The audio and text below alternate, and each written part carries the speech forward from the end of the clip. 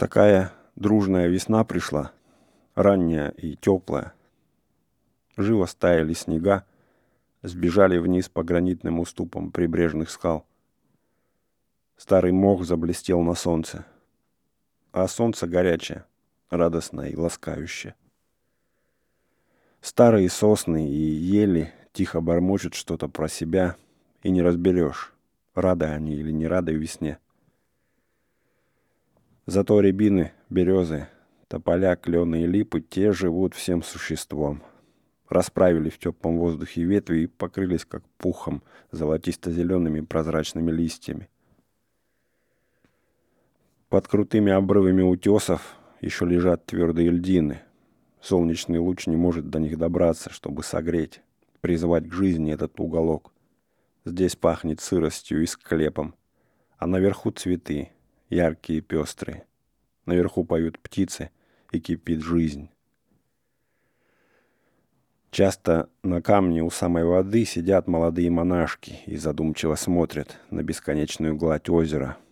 Вода не шелохнет ни струйки, ни всплеска. Далеко к горизонту убегает широкое раздолье. Из-за горизонта вьется какой-то едва заметный дымок. Жемчужные теплые тучки тают в воздухе. Ветерок с запада набежит перед закатом, такой свежий и влажный. Кровь движется скорее, глаза смотрятся ярче. Даже у старого игумена на его морщинистых щеках заиграл не то загар, не то румянец. Томление какое-то охватывает всех, безотчетное беспокойство. Монастырь купается в весеннем и солнечном разливе. Кресты, как свечи, теплятся над куполами. Живопись словно ярче стала, веселее, и даже те черти, что намалеваны по бокам главных ворот, даже они словно переменились к лучшему и как-то добродушнее поджаривают нераскаянных грешников. И в главный собор пробрались золотые лучи и озарили его мрачную внутренность. Мощи угодников, покоящиеся в чудесных раках, тоже пригрелись, хотя и лежат так же сурово и торжественно, как зимой.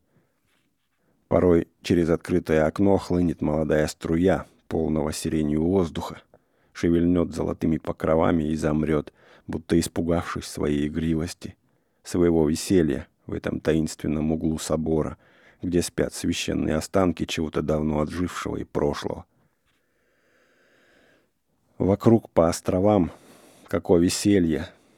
Олени, колыхая своими рогами, бродят по тенистым полянкам.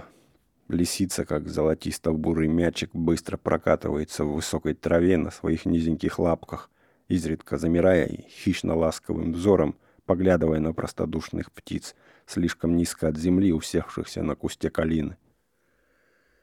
Иногда из-под куста выпрыгнет заяц и помчится, высоко вскидывая задние ноги куда-то в лес. В траве журчание и стрекот, в листве беспрерывное пение. И все живут полной живой жизнью, держатся друг возле друга, опьяненные истомою весны, справляют ее чудный праздник, не стесняясь тем, что эти острова святые, что устав здесь строгий и неуклонный. К весне игумен делается всегда строже и взыскательнее.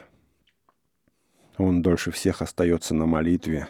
Из-за высоких кустов сирени, что насажено у него в садике перед келью, долго по вечерам можно видеть через окно перед лампадой его приподнятый профиль, закрытые глаза, слегка вздрагивающую седую бороду.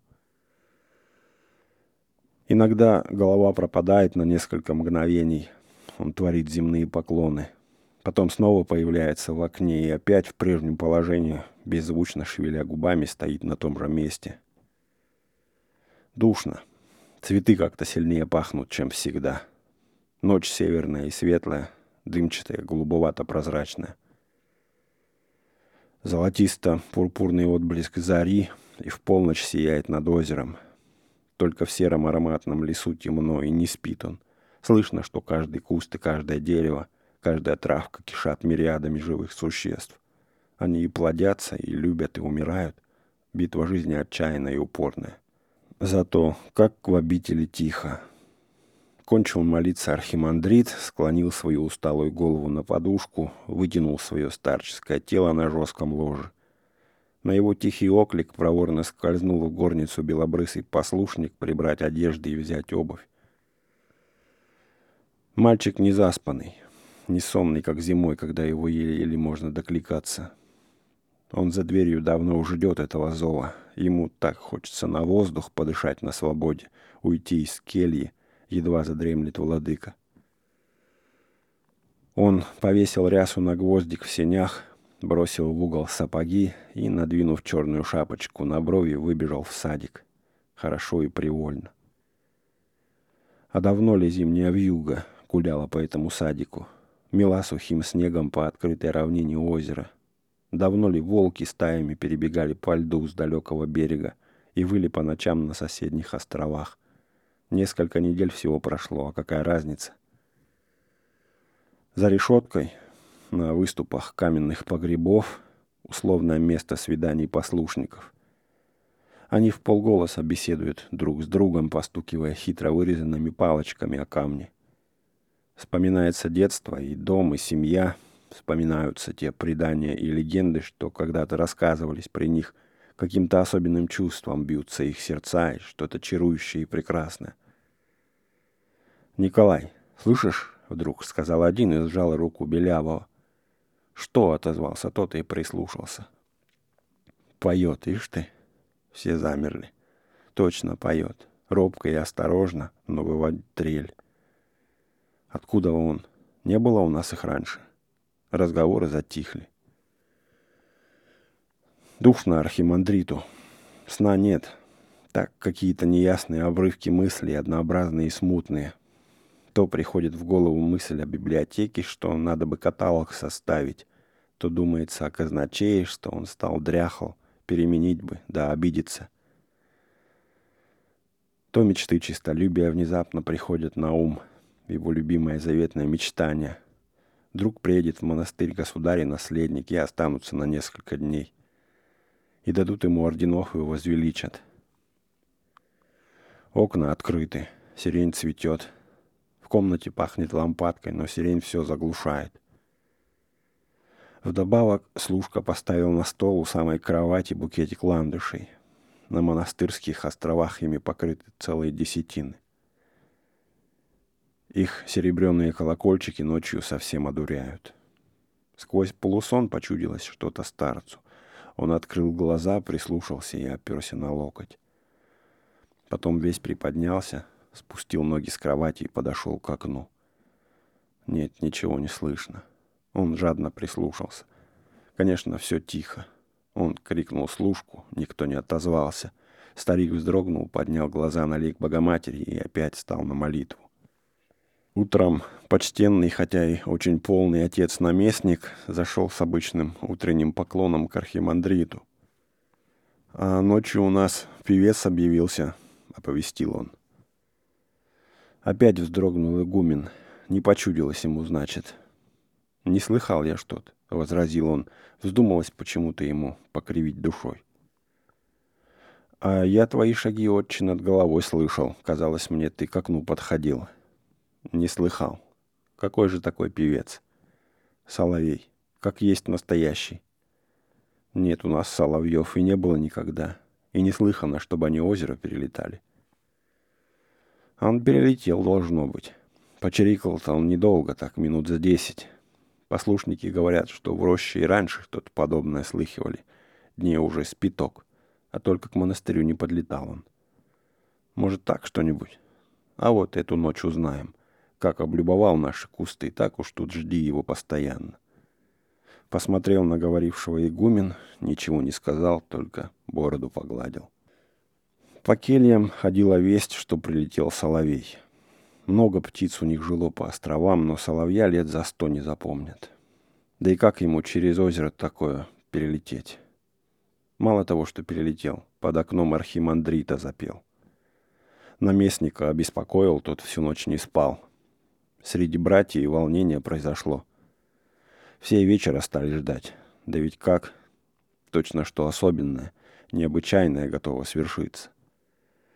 Работа спорится живее. Служба идет стройнее, лица веселее, оживленнее. Все горит в праздничном блеске. Как на грех случилась суббота. Служба большая, предпраздничная. Гудит и воет огромный колокол, что повешен на срубе перед собором. На колокольню не поднять его. Весь воздух налит могучими дрожащими его волнами. На берегу звон серебристее и бархатнее, а с озера издали он кажется мелодичным и мягким. Солнце закуталось в лиловую дымку, отразилось золотым столбом в озере и кануло за горизонт, сверкнув на прощание малиновой звездочкой.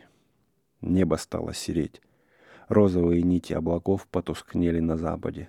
Опять ночь такая же влажная и душистая. Давно пришло время инокам ложиться. Но точно перед Пасхой в заутреннюю сна нет ни у кого. Даже древние старцы и те выползли на воздух. Никого нет в кельях. Все двери и окна настежь, у всех нервы напряжены, все ждут. И он запел. Он опять запел как раз под окном игумена в густой акации. Затрещал, залился, будто с жизнью расставался. Иноки остановились и замерли. Все насторожили уши, все слушали. И вдруг точно эхо из соседней рощи донеслось такое же точно пение. Их двое. Не один прилетел. Сказочное царство. То царство, где царевна, уколов руку веретеном, погрузила в сон весь свой терем, теперь воочию изображалась братью. Кто где был, тот там и остался, точно статуей.